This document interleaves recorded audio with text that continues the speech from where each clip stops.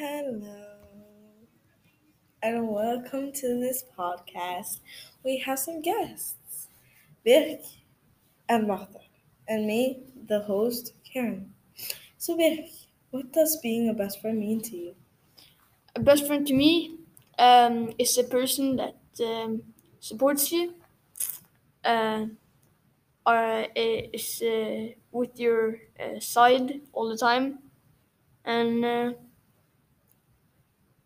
yeah, that's uh, that's a best friend to me.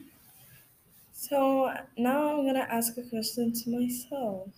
So, Karen, what does friendship mean to you? For me, friendship means something special, like someone I can rely on, someone I can just talk with if I have my problems or anything. So that's what friendship means to me. So yeah, Martha, why do you need friends? Actually, we don't need friends, but it's just good to have someone you can trust on and to talk to. Yeah. So welcome back. This is the part two from the first podcast we had. So I'm gonna ask Birk again. So how can you say friends with all friends?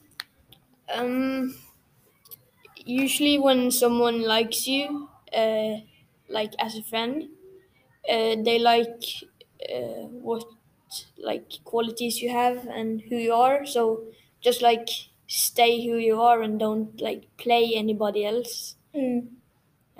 Yeah, I think that's how. Well, that sounds great. So now I'm gonna ask a question to myself again. So, what will you define as bad friend?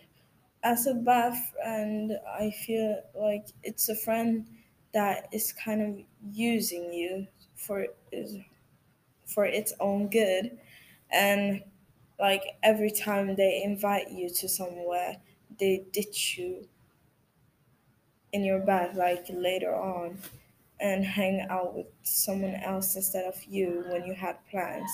So that's what I define as a bad friend. So, Martha, how do you treat your friend?